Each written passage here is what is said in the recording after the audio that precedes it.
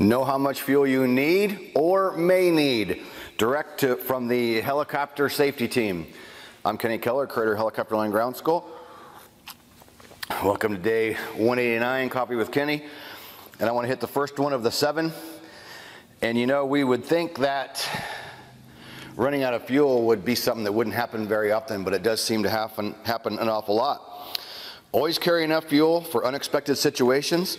Ignoring minimum fuel reserve requirements is generally the result of overconfidence, which we know is a problem, lack of planning, which is another problem, or deliberately ignoring regulations. You know, the one thing I want to say about the whole fuel thing is something that I've witnessed over the years, and I'm really surprised at this, how many people don't time their fuel, okay? We know this is a big subject and there's a lot to fueling, and I'm going to keep it as simple as the one thing that I see people do commonly is just, oh, hey, I'm going to throw on 20 gallons and they fire up. Never start a timer. Many aircraft have a timer, either on the instrument panel, some have them on the radio equipment, some people wear a watch. I use the cheap old kitchen timer. This is what I like to use. I use this religiously. I never fly without it. And I never take a flight without starting the timer. I mean, I start it every single flight. And I guess I was lucky that I had some good people that trained me early on. I'll give you an example. Chris Hauser, that you've seen in our videos, did his private commercial in CFI with me, and now he's out in the helicopter world, and we had him, you know, for a weekend of interviews recently. When Chris was training originally, somewhere probably in there, I think in the private area, Chris had never worn a watch in his life.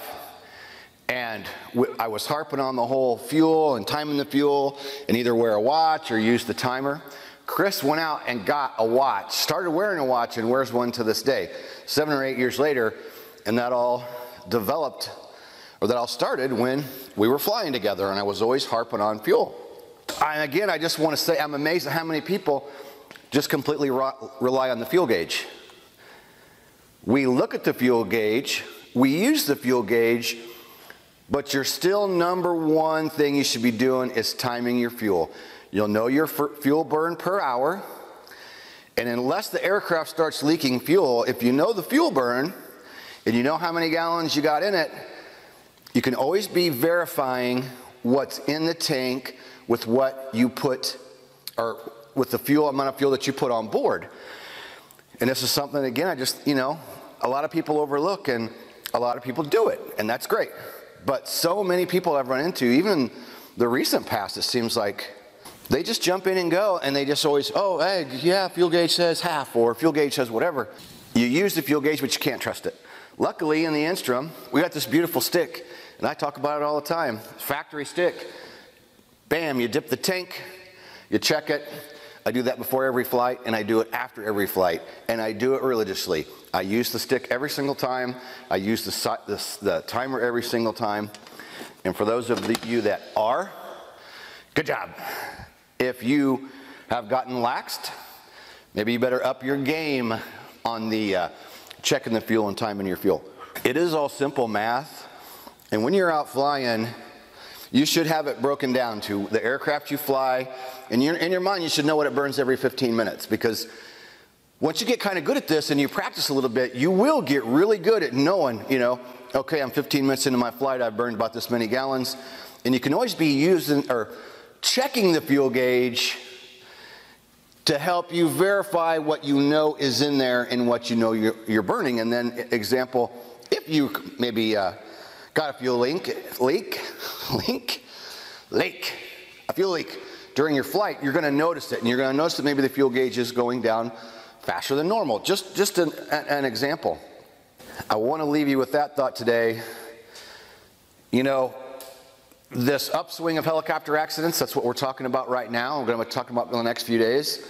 This came out from the U.S. Helicopter Safety Team, because the first half of 2019 is very deadly.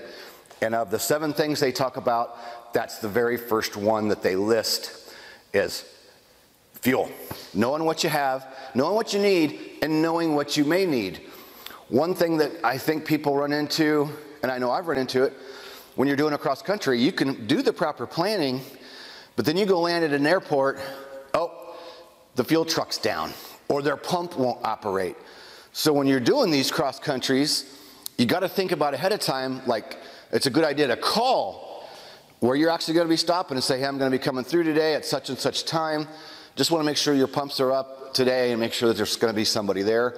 Always calling to verify, because, you know, I've been stuck and it happens to you, right? So I always try to plan the cross country out so that my first fuel stop, there's more than just reserve. There's enough fuel to get to another small airport prior to burning down to my fuel reserve.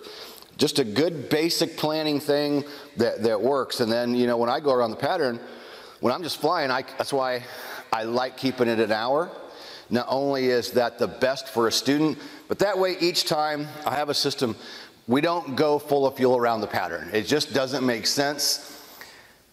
I know every time I'm running the same amount of fuel, and I know that if I'm on the dolly at about 5 minutes, 5 minutes, I know that I'm gonna have my 20-minute reserve in the tank. And that's pretty much how I do it for the going around the pattern, and you can basically do the same thing as well. It is a Saturday, it's my favorite day of the week. I know what I wanna say, it's up to us. It's up to us to turn the scales on this rise in helicopter accidents.